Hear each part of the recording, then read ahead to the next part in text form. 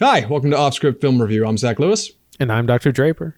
Today on the show, we're taking a look at Jason Statham's new movie, a Guy Ritchie flick called Wrath of Man that is in theaters now. If you're not going to theaters like most of America, you might not have heard of it, but we got good news, good things to say about it, I hope, at least in my end. I don't know about Andy, but we'll get to that in just a minute. We're also going to take a look at 1992's seminal classic, Bram Stoker's Dracula, starring Gary Oldman and a young Keanu Reeves and Winona Ryder. It is quite the movie. It's available on HBO Max. We watched it, and I'm excited to talk. I've never seen it. Andy's seen it before. I'm excited to talk about it. We'll get to that towards the end of the show. We're going to look at a couple new trailers for some things coming up. We'll reveal what those are when we get there. Before we get to everything, of course, we start with the news. Our first story this week, Netflix is actually releasing Zack Snyder's Army of the Dead in a lot of movie theaters. It's not just going to their streaming service, which is kind of bananas. Andy, what do you know about this?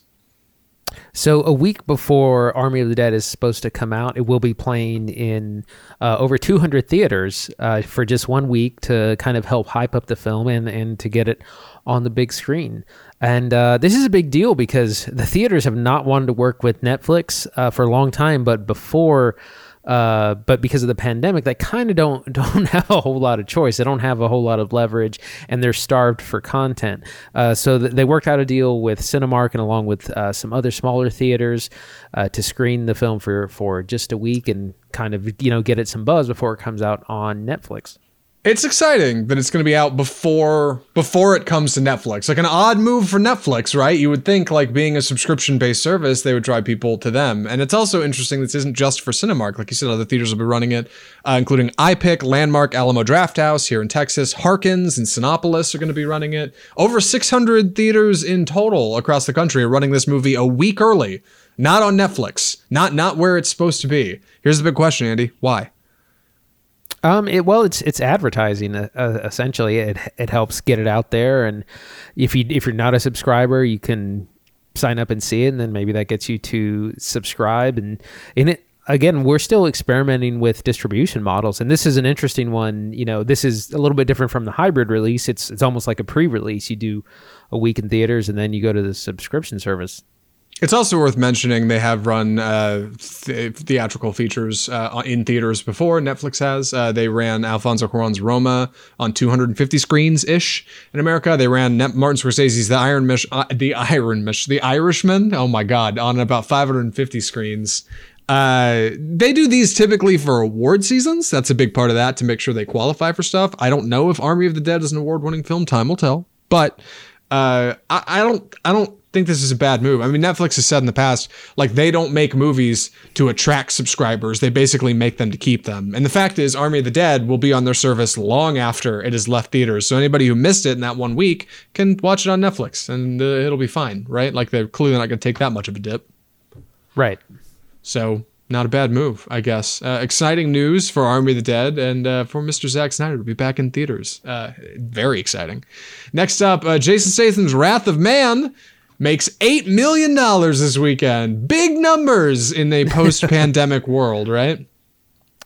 Something like that. It is. I mean, it is number one. It's nothing to sneeze at, but it's pretty small for what is a full-fledged summer release, and it's still a lot less than some of the other hybrid releases have made. Mortal Kombat and I almost said Donkey Kong, Godzilla vs. Kong. So while it's a good start, it's still not a ton. And what's interesting, from this article, is that the hybrid release movies has actually made so much more money, which is the exact opposite of what theaters thought would happen. Yeah. It's definitely exactly the opposite of what theaters thought would happen. I mean, most theaters don't typically go for this hybrid release stuff. It's worth mentioning regarding that last story we were just talking about.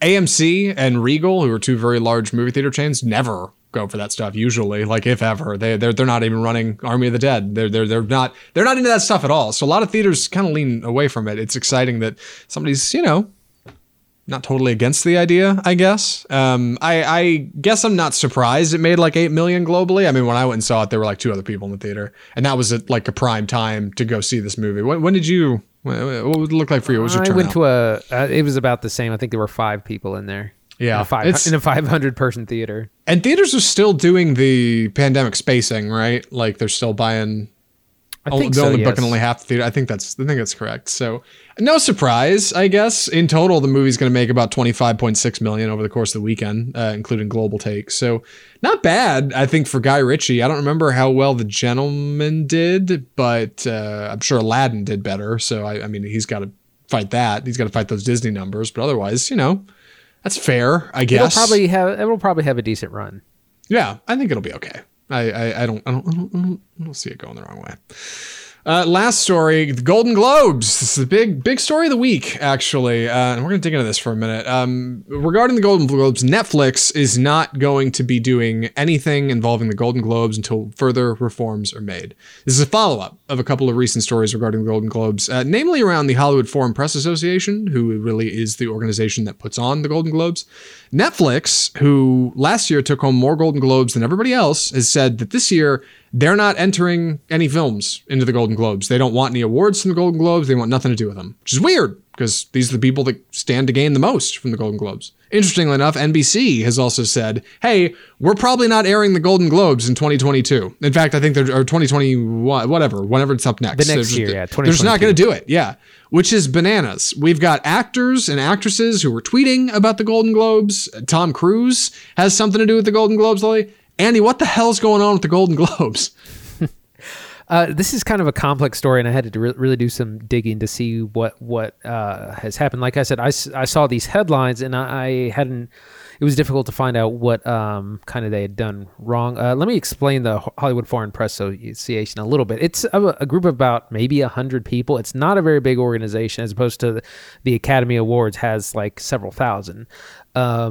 And they organized the Golden Globes, and they're a different awards ceremony than the Oscars, not taken quite as seriously, maybe a little bit more lighthearted. But like I said, it's an organization of 100 journalists or so that put on these awards. And recently they were accused of basically not having very much diversity, inclusivity in their organization. It was found they had no black members of their organization, and they did attempt to put some new reforms, or say they were going to change their association, but about 10% of the organization voted against those reforms, and those reforms weren't really very much either. So all this, along with there was also some issues of essentially bribing, for instance, with the Netflix TV show Emily in Paris. Apparently some of the members got to go stay in a fancy hotel in Paris to get a screening, and then that show won. So that's a really bad look. So a lack of diversity, inclusivity, and bribing is not making them look good, and everyone's kind of abandoning them now.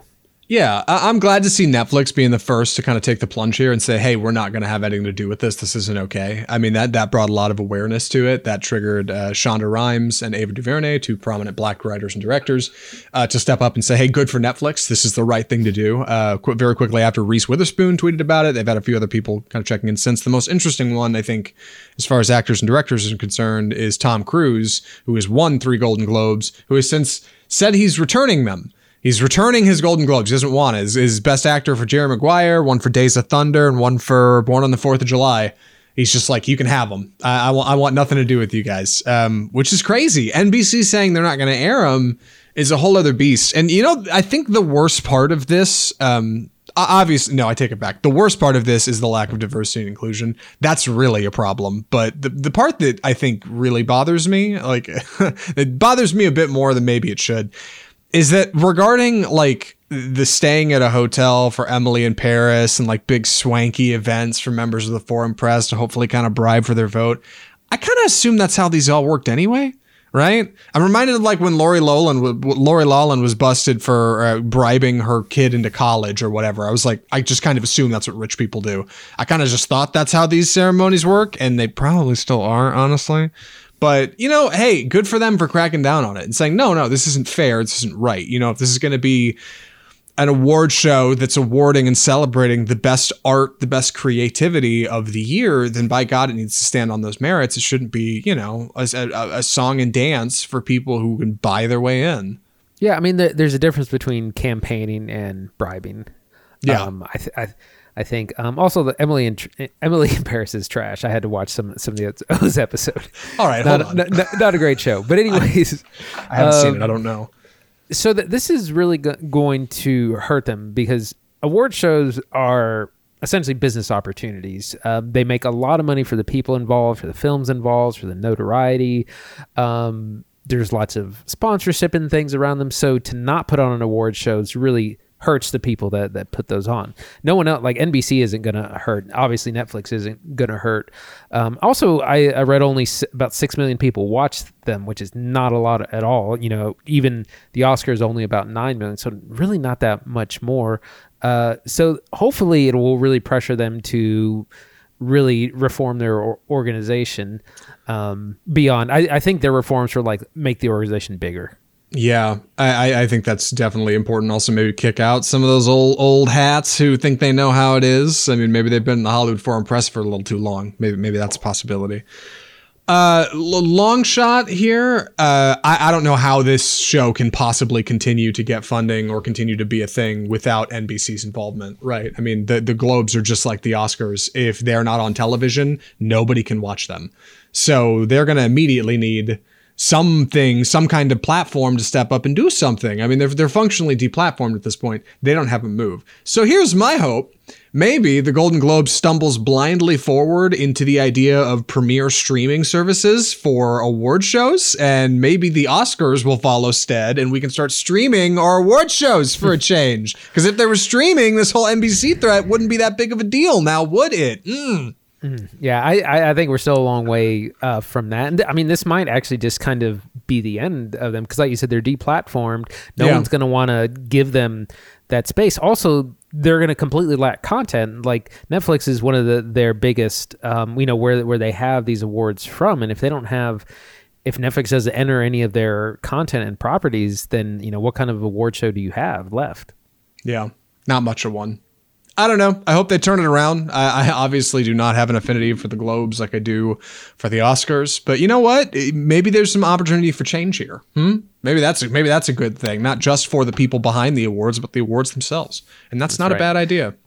And here my hot take that I've been saying is that I think award shows themselves are actually kind of a thing of the past and should probably just kind of go away. Like awards are great, but the pageantry, the length of these multi-hour award shows they were great for an era before streaming, before the internet, when it was difficult to see stars and all that kind of things. But times have changed and they haven't really updated these kinds of award shows. We have TMZ now, by God. I don't need to see these people all sitting around being fancy. I can see him spilling coffee like Ben Affleck. Yeah. You can follow him on Instagram. Yeah, I can see him stumbling with Duncan. It's great.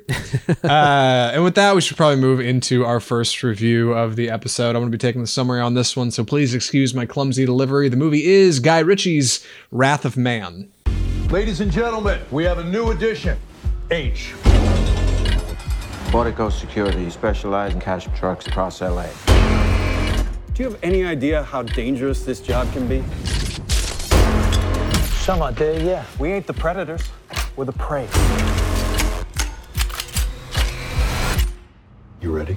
Ready. So Wrath of Man is the story of H, a cold and mysterious character played by Jason Statham, who arrives at Fortico Security and Cash Trucking one cold Monday morning to get a job. He meets his tutor, Holt McCallany, who explains how everything's going to work when you're driving a cash truck in LA. This is modern setting, by the way. This takes place now in the year 2021. He meets some of the team, and then he starts driving cash trucks in Los Angeles, where turns out there's a series of heists going on around town for people ripping off cash trucks and murdering the people driving. Wrath of Man is a action-fueled Guy Ritchie thriller that's maybe a little lacking on action, but certainly has a lot to say about storytelling and how Guy Ritchie kind of presents his characters. This is Jason Statham's fourth outing with Guy Ritchie. He's had a history working with him in the past in some of his older movies like Lock, Stock, and Two Smoking Barrels. I am excited to talk about this movie. Andy, what did you think of Wrath of Man?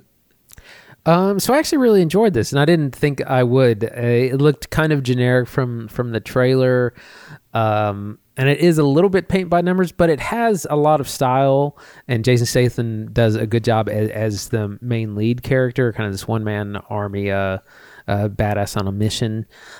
So I actually ended up enjoying it. I like this score. It's got a lot of good action, and kind of the way it films some of these heists or these robberies is really kind of engaging, intriguing. Yeah, it's definitely a step in a different direction for Guy Ritchie. I thought it was going to be a lot like The Gentleman or some of his previous pictures that are very much like lucrative, rich individuals who are crime bosses or parts of some kind of crime syndicate doing something dirty or malicious and having to get revenge or go into a shootout. Like, that's kind of what all these movies are, right? And I'm a big fan of them. Rock and Rolla is one of my favorite action movies probably ever. I love that movie. So I really thought that's kind of what this was going to be. Really, Wrath of Man feels a lot closer to Guy Ritchie trying to tackle like a Tarantino project. This movie is largely told out of order. And Guy Ritchie does not normally, he kind of does that, but like he doesn't really jump around in time. And that was a really interesting feature of this. I couldn't shake that watching this movie. It was just like, man, he's really tackling this story in a different way. And I was surprised. It was a good exercise for him, I think. So we start the story kind of in present day, and then as we get into some of the other acts, we jump backwards in time to get some kind of background on certain characters and situations. Yeah, we start the film, then we jump forward 3 months, and then after a few scenes, we jump back 5 months, and then we jump forward 2 weeks from that, and then we jump back forward up to like modern time. Like it's not a messy timeline, but it feels messy watching it.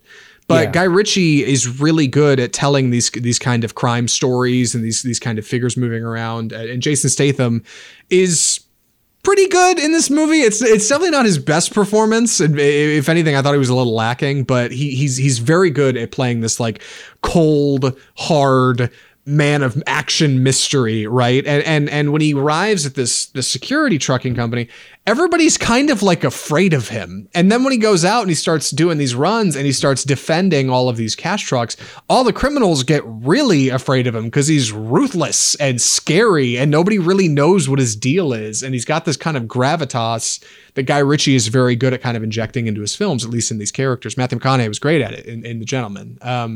So let's kind of just jump into it and talk about it a little bit. I don't know where the best place to start. I suppose kind of our wacky plot, and then we'll find our way into characters and direction shortly after. So like I said at the top, it opens on Jason Statham arriving to apply for this job. He gets through training. He gets the bare minimum to pass. He gets out on his first job, and things go wrong, and Jason Statham saves the day, and everybody at the office is like, what the hell is this guy's deal, right? Like, he's not a cop. He used to work in some kind of security. What's going on? And then Wrath of Man starts to kind of unfold this mystery a little bit, which I also didn't expect. You kind of start to figure out, okay, what is Jason Statham's deal exactly? What his character's named H, which, by the way, nice touch for Guy Ritchie. All the characters in this movie have like one note names. They're all nicknames of security truck people. So they'll have a guy named Bullet, or a guy named Sweet Boy, or a guy named H. Like, so just kind of goofy Guy Ritchie names, which is great. Andy, take this away from me. I've been talking way too long. So, so this starts there's a really good opening scene where one of these armored trucks gets robbed, and it really grabbed me from the beginning because it's very grounded. It's very surgical. Like we see this armored truck get hit, and it's like a pro squad. They know exactly what to do, how to stop it, how to get into it, what to do with the people inside, and that's kind of the thing that sets off everything in motion for the rest of the movie is this initial heist, and that kind of sets the tone for the movie. It introduces some of our characters, or at least the security thing, and that it's a really good opening scene. Sorry, that's what I really want to talk about. Yeah. The plot and like I said, it sets up a lot of interesting things. Yeah, and it's funny, that opening scene really sets a tone for the rest of the film. It's mostly a single shot.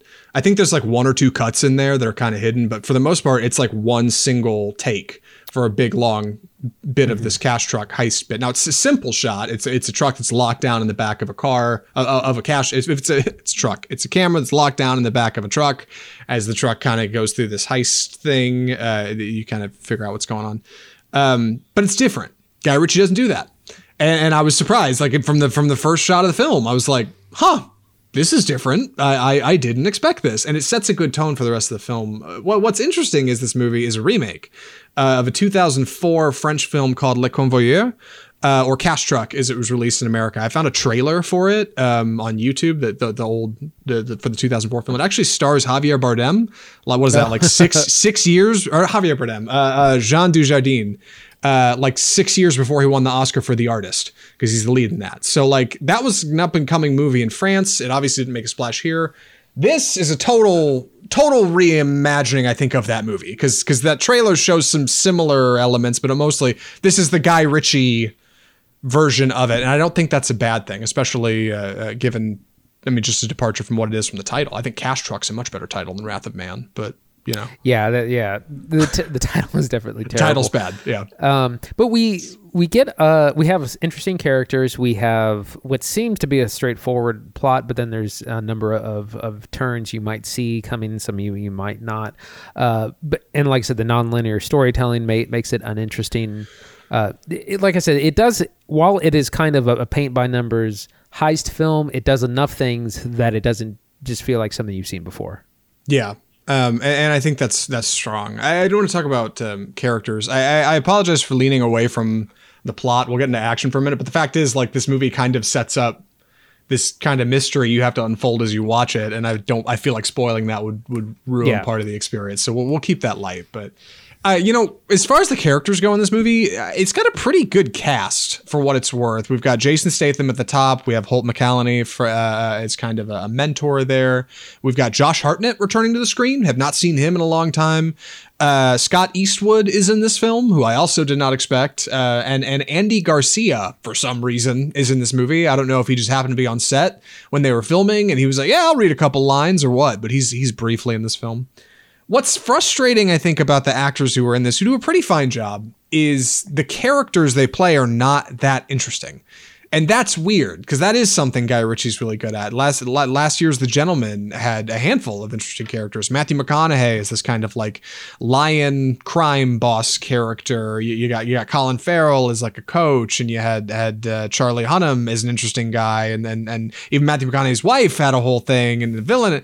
This movie doesn't really have that. I think everybody's kind of flat, and I don't know if that's because it's in America. This is a second film set in America. This one's in LA. Or if it's just because he's trying to do something different, or maybe it's just supposed to be a more realistic setting. But most of the people who drive these trucks are not particular. They're just kind of one note. They don't get a lot of... Yeah, they try to establish this kind of culture of the security culture, and it's like, this is, like you said, this is Bullet, and this is Sweet Boy, and this is whoever, and Dina, or like, they all got names, right? Which is cool, but but they're all kind of one note. To me, Josh Hartnett, I think, was kind of bad in this movie. Not that he's a bad actor, but like he's supposed to clearly be like the comic relief, and he just kind of overdoes it. Like he just seems real out of It feels like someone auditioning for a movie instead of just being in a movie. Like it's a little bit too much and over the top, and just it kind of is distracting to me. Well, that's the funny thing. I felt the same way about Statham's performance being the lead. Like the cold action stuff, great. You have an explosion go off behind Jason Statham while he's pointing a gun at somebody, awesome. Anything else, man, like delivering lines or like bringing any emotional gravitas to what's supposed to be kind of the end of the second and third act of this film, he's just kind of lacking. He was just kind of flat and cold and like a little too much. And I was like, I don't know if he just didn't understand the script, or like he just didn't get a good idea of where his character's head is supposed to be. But you never really break into what's going on inside. You never really see what makes him tick. He kind of only has one mode, though. Like Jason Statham is the same character in every movie he is ever in. And that's a good slide into the action in this movie, I think. As far as the Cash Truck heists go, pretty good stuff. Not the best I've ever seen. When I saw the trailer, I likened this more to like a Michael Bay picture, and it's not. This is not like a Michael Bay movie. It doesn't have quite the flash and the gravitas of that, but there's a few heist scenes over the course of this film. It's about 2 hours long. Not too shabby, I don't think. Statham's solid, right? And also, whoever did the sound mixing, the gunshots are super loud in this movie, and that's not a bad thing. It makes everything have more weight. So, what did you think, Andy? Yeah, I mean, there's plenty of action. That's what this is an action heist film. Like I said, there's a heist that opens the film. There's several other heists. There's shootouts. There's some grisly gangster violence. There's definitely a lot of entertainment value. It kind of goes on a little bit too long in the third act. There's just like 20 minutes of like nonstop action, which is a little bit much. But I mean, that's what you're there for. So there's plenty of it. The problem is the action isn't nonstop enough. It actually stops a bit right in the middle of this kind of action scene and then picks back up, and that really kind of hurts the pacing, I think. But otherwise, I mean, solid action all around. I enjoyed it. I did want to take a moment to talk about the music in this movie. Very dynamic score. Typically, I think of Guy Ritchie's movies as having, okay music, but I don't really notice it a lot. Usually he's using like more licensed tracks from other artists, stuff you'd hear on the radio. This movie, not so. This has a very, very prevalent soundtrack that is overhanging most of the film. The music was done by Christopher Benstead, who did The Gentleman and Aladdin, Guy Ritchie's last two films, but he also did Gravity. And that's the one that stood out to me as like, okay, like you're the guy who has to fill the void of no noise with something, and like lots of strings, very orchestral. Everything's in minor key. Everything feels like gloom and doom over these like drone shots of Los Angeles and these slow motion shots, these big cash trucks. And that's not a bad thing, honestly. It was a little weird at first, but I totally fell into it. I enjoyed the music in this movie a lot, actually. Yeah, I was going to say, I'm glad you brought that up because that was definitely one of the things I enjoyed. Really good original score, this real heavy theme with like heavy low strings, cello, bass kind of thing. If you want to compare it to something, it reminded me a little bit of the score of Joker. Yeah. Actually. Yeah. But yeah, it really adds to the mood and the feel of the film. And I've actually been listening to it some even after the film. So it definitely adds to the ambiance.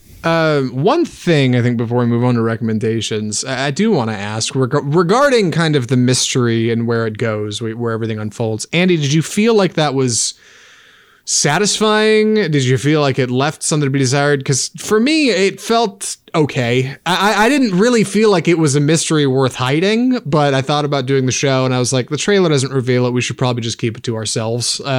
It's all right. It's all right. I mean, it's about the journey, not the destination. That's what I'll say. Like, you're not going to be surprised by anything that you learned.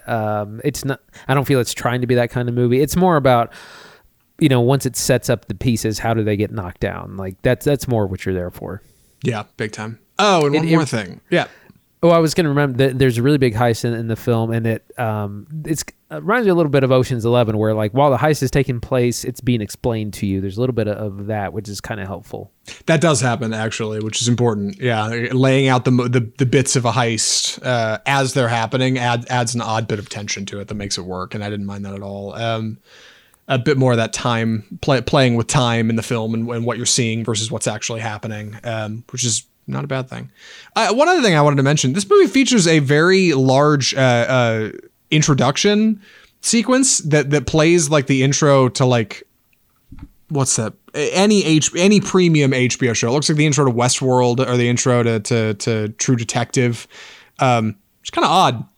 I don't know. It's also split into parts, and I couldn't help but feel like between this big, bold introduction sequence they have that's like 2 minutes long and these kind of parts that was split into, that maybe at some point this was thought to be a series.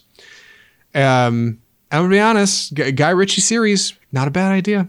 Not a bad idea at all. Anyway, Andy, any other thoughts for recommendations? No, I'm ready. Andy, would you recommend Wrath of Man? Yeah, absolutely. It's a lot of fun. It's an action heist film. You get a lot of both. You get a lot of these robberies or attempted robberies with these heist trucks. You get this kind of criminal mystery going on with Jason Statham's character. Plenty of action to go around. Nice score. It's a fun time, and it like I said, it's a little paint by numbers, but it's enough. It does enough stylistically different to keep things interesting.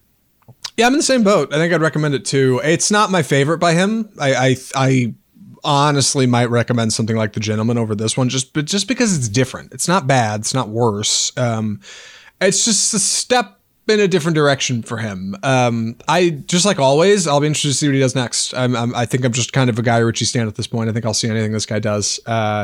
So, you know, Wrath of Man, not too shabby. Maybe wait for streaming. I don't think you need to run to the theater to see it. That's for sure. But you know, if you want to see something a little bombastic at the movie theater that you don't have anything good going on, you don't want to wait for Army of the Dead here in a week.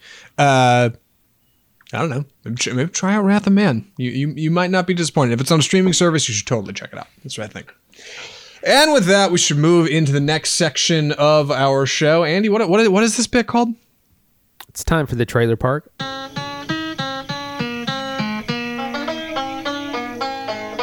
Perfect. So this week on the trailer park, we're talking about two different films. I'm going to take the first one. Andy's going to take the second one. The first movie is A24's The Green Knight. So The Green Knight is particularly exciting. Stars Dev Patel as one of the Knights of Arthur's Round Table, who is sitting at court one day when a odd-looking green man stumbles in with a strange face and demands a trial by combat, that somebody fight him.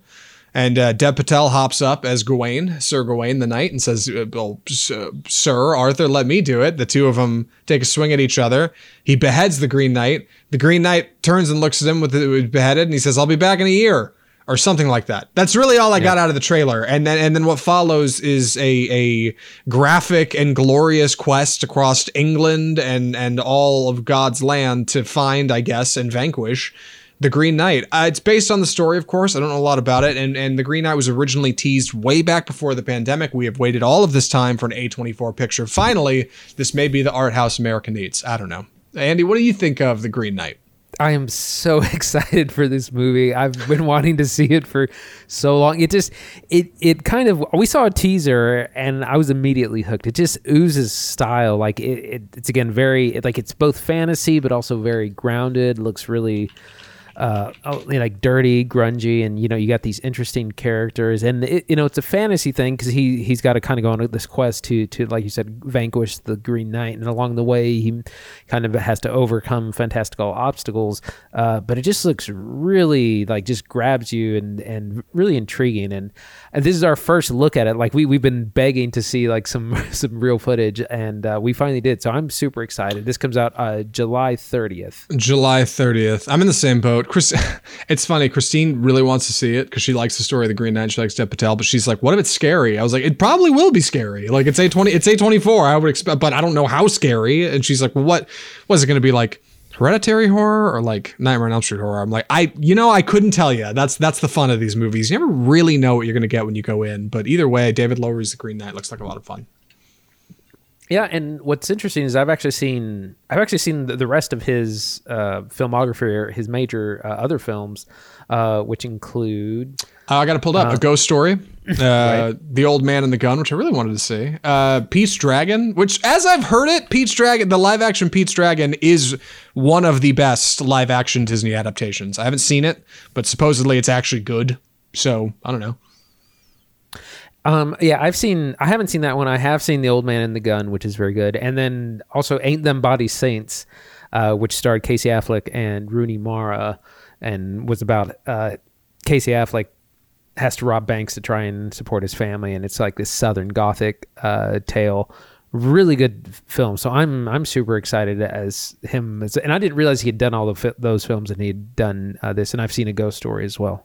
The funny thing about David Lowery on IMDb, he's first listed as an editor and a director second because he's primarily an editor. He's edited 11 more features than he's directed, and he edits all his own work. So, I don't know, kind of cool. Anyway, Andy, what else is coming out? Venom. Oh, wait. I forgot what it was. It's got a full title. Let me say it again. Venom. Does it? Oh, it does. Venom, Let There Be Carnage. So this was a surprise trailer that dropped on, it was on Monday yesterday, of the follow-up to, I think it was 2018's Venom, starring Tom Hardy. Let There Be Carnage is hinting at another symbiote named Carnage, played by... Woody Harrelson. Woody Harrelson, thank you. This trailer doesn't really give us a lot of new stuff. It basically looks like you could have said this was the first trailer and you wouldn't know too much difference. There's a weird humor, their approach to Venom the Venom Tom Hardy relationship is kind of weird. There's this strange humor between them. So we don't get a lot in the trailer. We do get to see Woody Harrelson, who turns into Carnage. But I'm not super familiar with these characters comic book wise, but it looks interesting enough. What do you think? So, fans of the show may remember where Andy and I did not particularly enjoy the first Venom film. And this one definitely looks similar in tone. I think they've taken some direction now that they don't have to tell the origin story of Venom, and they can kind of just say, hey, Tom Hardy has this symbiote that lives with him. They've kind of leaned into that to create a bit of like humor for the character. This trailer opens with Venom helping him make breakfast and turns to this horrible mess. And he's got like a pizza box taped to the wall that says no eating people. And Venom has become like this charming devil on my shoulder kind of character, which is very, I mean, as far as I know, very, very different from the comics where Venom is like haunting Eddie Brock and is this horrible thing he has to like not only deal with, but try to overcome. Carnage seems to be much more of that. Carnage seems to be a lot more like this horrible plague on the city that Venom is going to have to deal with. But despite its like charming underpinnings and like the cutesy breakfast scene, I have a feeling that will be a small portion of the film, and much of it will be a CGI action fest between CGI Venom and CGI Carnage fighting each other. And maybe that's not a bad thing, but ultimately I don't see the longevity in this series. Where is it going? Because at some point Venom fights Spider-Man and he's the bad guy. So I just don't see where we're headed here. Like, I don't know. I don't see the tunnel. Yeah, the Venom verse is a little unclear. The effects are really good. That was one of the things that stood out from the first movie. The fighting effects of Venom when he fights other kind of symbiote things is really cool, but that's kind of the only thing I remember. And you're right. If we're just going to do the same thing, CGI villain fights CGI villain, what exactly do we have to look forward to? The only things I remember from the first Venom film are like Riz Ahmed really trying to be a bad guy and me really pulling for him from the back row, man. I was like, come on, Riz, you could do it. You could be evil. And also that weird scene where like Tom Hardy climbs into a lobster tank at a restaurant. Like, I don't know why that sticks in my head, but otherwise I don't remember anything about that first movie. And it was a hit. People liked it. So, hey, I'll try to go into Venom 2 with fresh eyes, but like, I'm just... he's one of those things. Yeah. He's one of those villains that people just love. It's like the Joker. You put him on screen, people are going to go and see it. Right. Yeah, I think that's true. And hey, who knows? Maybe Venom 2 will take some kind of direction from the failings of its previous work and turn into something better. Who knows? Time will tell. All right. All right. Here, I'll jump into the rest of it. So that does it for the trailers. Well, tell us when that's out. Oh God, yeah, you put me on the spot. That's out September 24th. Yeah, that's right. So that'll be a fall release. We'll look forward to. We'll probably see it for the show. Andy put 9/24 on the guide, and it took me exactly 8 seconds for me to decipher that was September because I went to college. I got some college. Next up, our last film we're reviewing on the episode, an old favorite of Andy's. Andy, how the hell did we get to watching this movie? And then give us the announcement and let's jump into it. So I saw this come up on HBO Max a while back, and I rewatched it a few weeks ago, half paying attention, and I was like, man, I really remember a lot of this, or, there's a lot of great things. And then so I suggested we watch it for the show on a slow week, and so we've rewatched it again. And here we are. And this is this is Bram Stoker's Dracula.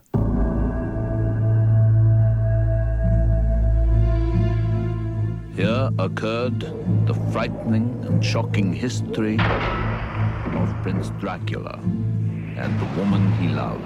I have crossed oceans of time to find you. So this is the 1992 Dracula epic, directed by Francis Ford Coppola, with this all-star cast. These are all stars still today. Gary Oldman, Winona Ryder, Anthony Hopkins, Keanu Reeves, Richard E. Grant, Cary Elwes, and Tom Waits, Monica Bellucci.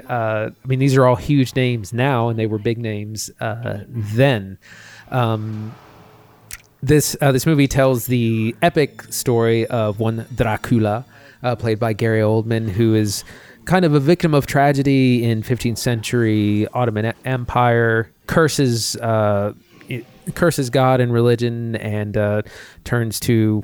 he becomes Dracula after the death of his beloved Elisabetta, played by Winona Ryder. He then kind of comes back to the fold 400 years later, comes back to England to kind of seduce and terrorize England and kind of win back his reincarnated bride, Mina, again played by Winona Ryder. This movie's got a lot of everything. It's both like it's got horror, it's got a lot of like erotic thriller nature to it. We got some cheesy effects, cheesy lines. Anthony Hopkins is kind of the comedic relief, and again, it's kind of a soap opera of sorts. Francis Ford Coppola, big epic director, and it's definitely a product of its time, and it's got a lot going on. It's kind of an overload of the senses. Some things are really great, and it's got some really incredible filmmaking, and then some things are really kind of eyebrow raising. And it's an old favorite of mine, nearly 30 years old at this point. So, Zach, what do you think? Andy, I need you and the rest of the world to understand. I really wanted to like this movie. I really did. Because it's always been this weird, like, black sheep on the movie shelf, right? You see it on the end. It's got a cool cover. It says "Love Never Dies," and then you see the memes, and like Gary Oldman looks weird in every scene. And Keanu Reeves says Budapest wrong every time. And it's just like, what? Budapest. What is this film? Bram Stoker's Dracula won 4 Oscars in 92 when it came out. Makeup, set design, I don't know, sound mix. Yeah, something, editing. This is a multi-Academy Award winning film. It has an incredible cast that continues to impress to this day. People showed up in this movie while I was watching it, and I was stunned. At one point, Carrie Elwes shows up in The Princess Bride, and I was like, oh, what's he doing in this scene? He's in the rest of the film. The casting choices are insanity in this movie, and it just keeps delivering like great casting choice after great casting choice. Now, some of them may not be a great fit, Keanu Reeves withstanding, but otherwise, it feels like everybody, I don't know, I was just really impressed by how many people turned up in this film. Yeah. Gary Oldman definitely, he knocks it out of the park. Is several versions of Dracula. You know, you got old weathered, you know, the kind of famous looking with the giant like 2 buns of hair. Yes. Super evil looking. Like he's not convincing anyone he's not evil. As well as, you know, a very young, kind of handsome Dracula, and then is several incarnations in between. You know, you have like wolf version, bat version, demon version. He's got a lot of different looks and kind of a lot of different accents to kind of do. And then of course you have the great Anthony Hopkins as Van Helsing. Tom Waits shows up as Renfield, which I heard they're actually making a series about this character, and this is kind of he is kind of a henchman of Dracula. And then of course Winona Ryder is also very good. She's like the Keira Knightley of the 90s is kind of how she has it. Like she looks great in a period pick. Then you do have Keanu Reeves, who's I just feel is miscast. Like there is no amount of like hair and makeup that's going to make me think he's British at all. No, he should have just stuck with the American accent and then just like said nothing about it. I mean, I was under the impression a good chunk of this film takes place in America, but it doesn't. I think it takes place in just strictly in Europe. It's all London, right? London, yeah. London and then Europe. Yeah, wouldn't even know it. Mostly because there's some overseas travel that's mentioned a few times. So this is very strictly based on like the original Bram Stoker book. That's where this all comes from, right? Because otherwise it feels like just a total fever dream of a telling of the Dracula story. But that's where we get this Keanu Reeves character, Jonathan Harkness, who is traveling to pick up this job from this other guy who went crazy, who was serving this Count Dracula in Transylvania. Like it's very much the original telling. Just I guess I wasn't too familiar with the original story. Dracula falling in love with Jonathan Harkness's woman, and then that having like a weird connection through time to his old lover. That stuff's all not super messy, honestly. What's messy is the way that stuff is told, because it's very visual. Right. Lots of visual montage and transitions and Dutch angles and bright colors. It's all over the place visually. Yeah, so the first act of this, I feel, works really strong. You have this opening telling of Count Dracula in the 1500s. He's what looks to be kind of like the Crusades. He goes out to fight in the name of the Lord, comes back to find his love dead, and he then curses God and man. And there's this brilliant scene of like blood flowing out of a cross and candles, and he's just like drinking it and yelling it. It's just like, it's so much. It's like an assault on the senses. And then kind of the second half of the first act, you have Jonathan Harkness going out to meet Count Dracula in his super creepy castle, obviously super evil all the time. You get it helps to watch this with subtitles, because some of what is said is a little unintelligible by Dracula, and you'll miss a lot. But there's a lot of cool like shadow effects, like, where Dracula's shadow does something different than his own body, and like he seems to kind of teleport around the castle. Like they clearly have him on like a dolly, because he just kind of like glides everywhere. He doesn't walk. Yeah, and like the problem is, it looks like it somehow visually. There's a lot. I mean, there's a lot going on screen between the lighting and any practical effects. Which is this movie is full of cool practical effects. Andy's right. I mean, just a small one is Dracula moving independently of a shadow in the background, which like is they didn't do that with CGI back then. That was a practical effect. They had to work out how to do that, and it looks really good. There's a ton of like crane shots, dolly shots. Yeah, they got Gary Oldman on wheels because he's not walking. He's like kind of floating. Lots of little subtle things, transformation scenes. You got fangs coming out of gums and like all kinds of stuff going on in this movie, and all that stuff's really good. I think the problem is, because of how it's aged, somehow a lot of it comes off looking camp. A movie I thought of a lot watching this was Joel Schumacher's Batman and Robin. Or Batman Forever. Like it somehow resembles a lot of that. And this is supposed to be Coppola's one of his crowning achievements. This was coming off The Godfather. This was coming off The Conversation. This was coming off some of his best work. And after this, he did Jack with Robin Williams, and then he didn't do much else. And like, this really feels like this was supposed to be some kind of pinnacle, and it turned into a cliff for him. Mm-hmm. I remember it might have been you or someone else told me that Coppola refused to do any kind of CGI or digital effects, and this was back when digital effects were just starting out. This would have been shot in 1990, 1991.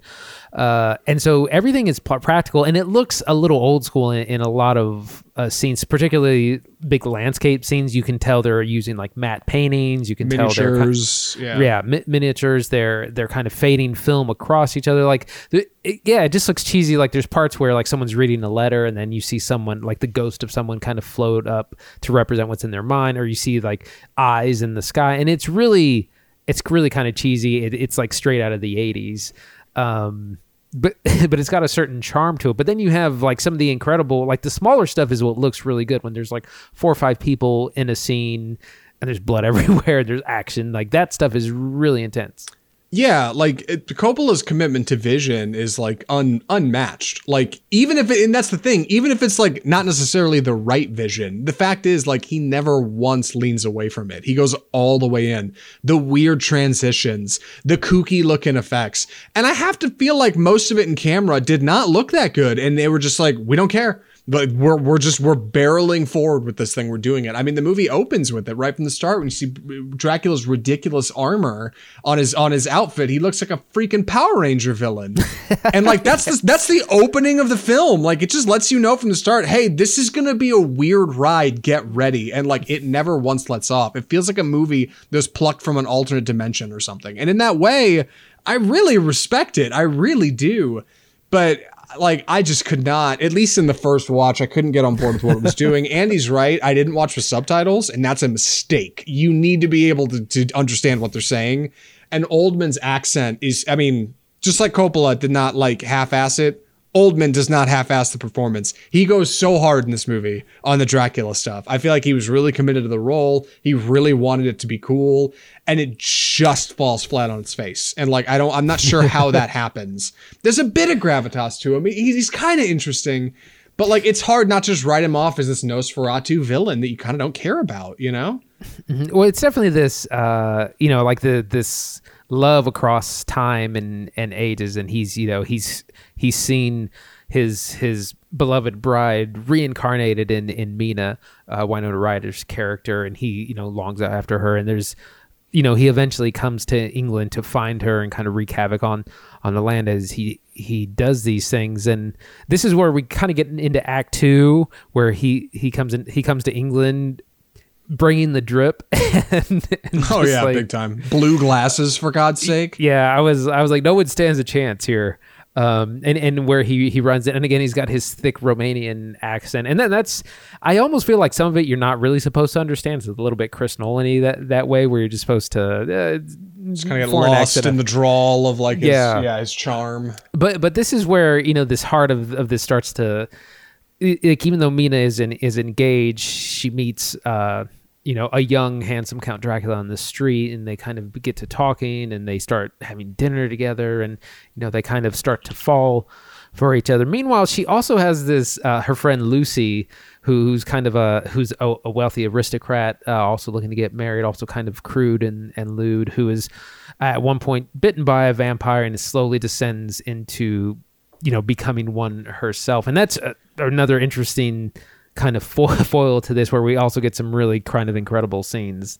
Yeah, so we should talk about Lucy for a moment, this kind of like disheveled friend of Winona Ryder, who is kind of a placeholder for what Dracula can do. He ends up biting her after having his way with her, I think.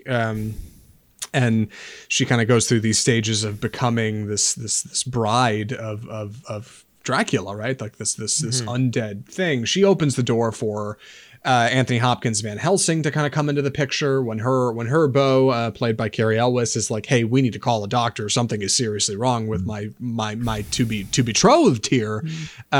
Somehow Anthony Hopkins' character comes into the picture, and we kind of go off on that route. But Lucy is a good kind of point to talk of contention, I think, in the film we're talking about, because she's so sexualized, which is important in this movie. There's a lot of sex in this movie. There's a lot of, like, this movie is so thirsty, dude. Like, it's crazy. It's uncomfortable. I just kept thinking, it's almost too much. Yeah, it's uncomfortable now, because we have to remember there was a time in the 90s, the time of the erotic thriller, when audiences. This was before the internet, before that kind of material was much more easily accessed, and people went to the movies to see skin, and basically Hollywood would make a lot of what was like basically softcore porn, and this is definitely in that vein. There's a number of weird love scenes. There's one with Keanu Reeves and Dracula's brides, which is like that kind of comes out of nowhere. Like, you're like, yes, what is this? And again, maybe that's to show us like what Lucy and Mina could eventually become. But there's lots of sexualization, and a lot of like sexual imagery and nudity. Talking. Yeah, totally. Yeah, well, with like, especially with things like they talk about like being bitten and like penetration, and just like there's a lot of these very like not subtle, not overt, or very overt symbolism in wrapped into the Dracula mythos. For some reason, it's weird, because I've never seen any kind of like telling of the Dracula mythos in this way. No, it's very strange. I also wanted to mention kind of its gothic horror roots, because that's another thing this movie does really well. It is a very gothic picture, which is not normally a term I ascribe to something, but it's hard to deny that's what this is. There is so much like dark and brooding, shadowy imagery in this movie. I mean, just looking at Dracula and kind of his inspiration from Nosferatu,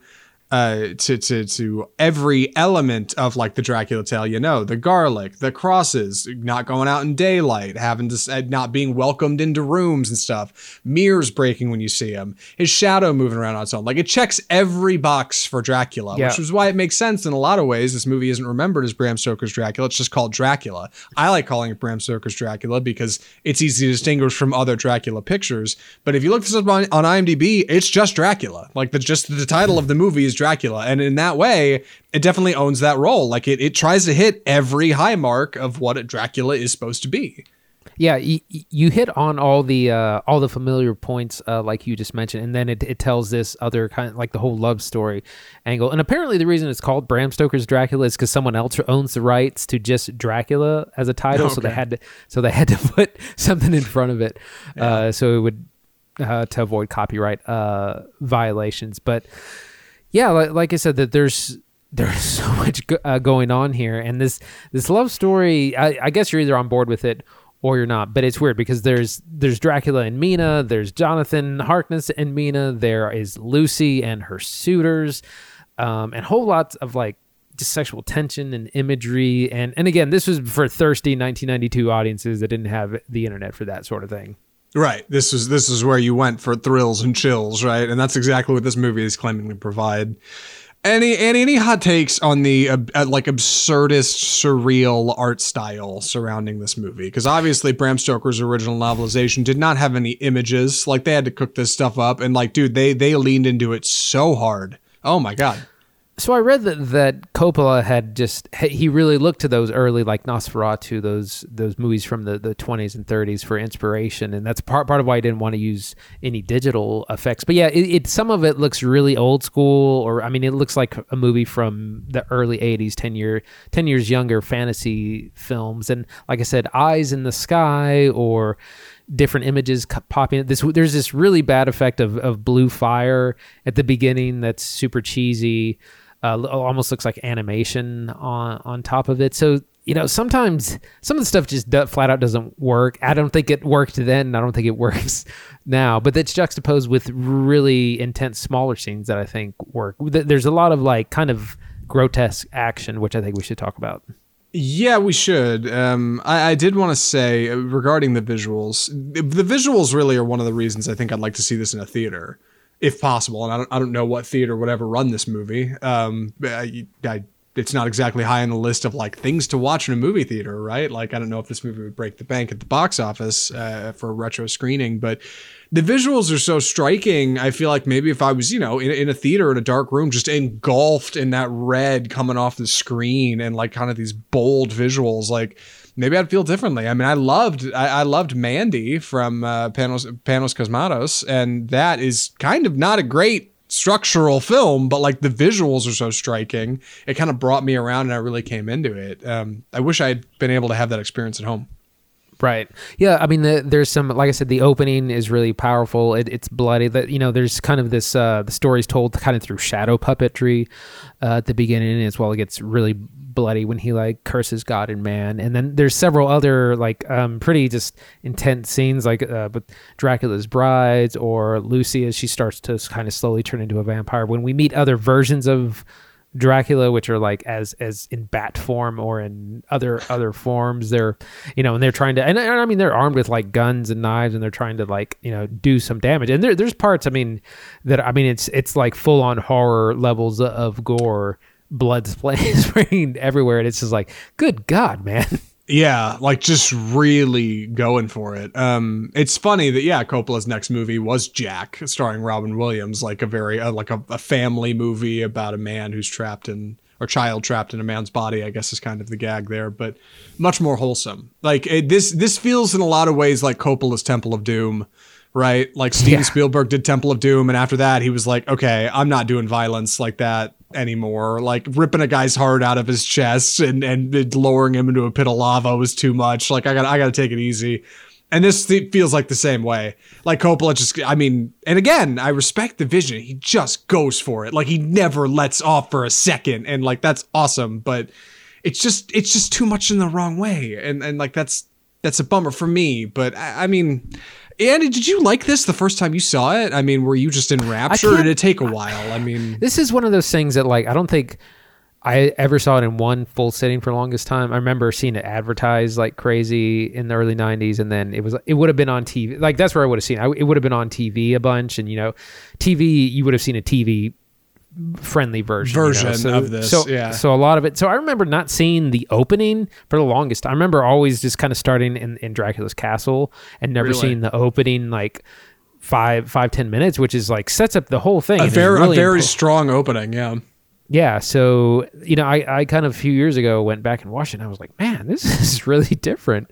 So it's one of those things I just grew up watching on TV kind of. It's like, you know, Star Wars used to come on TV all the time, so you'd always just kind of jump in on a Sunday afternoon and catch the rest of it. And that's kind of how this was, and it's just something that I've kind of always liked ever since. And it's I think it's probably definitely an acquired taste.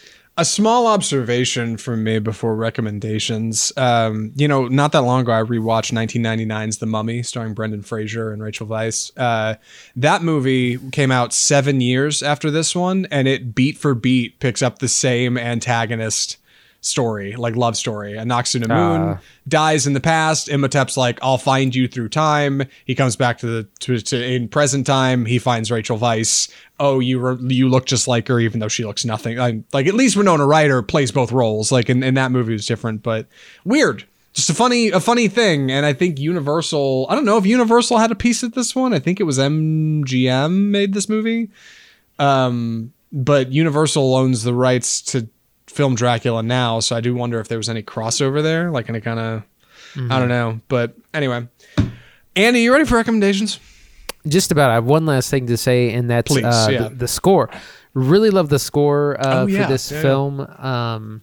Which I can't remember now. I can't remember the composer. It's not someone that's really well known, but phenomenal score. Very, very old school, more kind of operatic, or in the style of like older Star Wars, the original Star Wars films. Kind of that themes for our good guys and bad guys, the Hunter's Party kind of thing. Really love the score. Added it to my soundtracks playlist on Spotify. So that was kind of the last thing I wanted to add. Is a really phenomenal score. Everybody go follow Andy's soundtrack playlist on Spotify. It's good stuff. But yeah, funny thing you mentioned that. I'd forgotten about till you just said that. It is rare that a film score sticks with me so well that I feel like I can hum it. But this one, I feel like I'm never going to forget that. That kind of like it's really sticks with me. And I realize now it sounds like Batman when I say it back. But yeah, no, like this score is actually really dynamic in this movie. Very, very good. Great visuals. Just an odd choice of tone, I think. Andy, would you recommend Bram Stoker's Dracula? I would highly recommend it. It's for the horror fans, for the Dracula fans, it's got a little bit of everything. It's got romance, it's got horror, it's got mostly great performances, a lot of iconic scenes. There's some things that don't work, things that are dated. Like I said, the eroticism is a bit over the top and not what you would it's simply not what are in films now most of the time, or even when it's in films, it's very different. Think of something like not The Handmaid's Tale, The Handmaiden, or Blue is the Warmest Color. Even then, that has changed drastically. So, like I said, it was for a very thirsty audience that couldn't have access to that sort of material at the time. But like I said, great visuals, great costumes, great hair and makeup, some campy effects, great score. So it's a big favorite of mine. I would admit probably an acquired taste, but I highly recommend it. And that's available on HBO Max. So I feel like I would recommend this movie, but I don't know who to recommend it to. I wouldn't recommend it to general audiences. I wouldn't recommend it to my parents. I wouldn't recommend it to like a good friend as like a fascinating watch.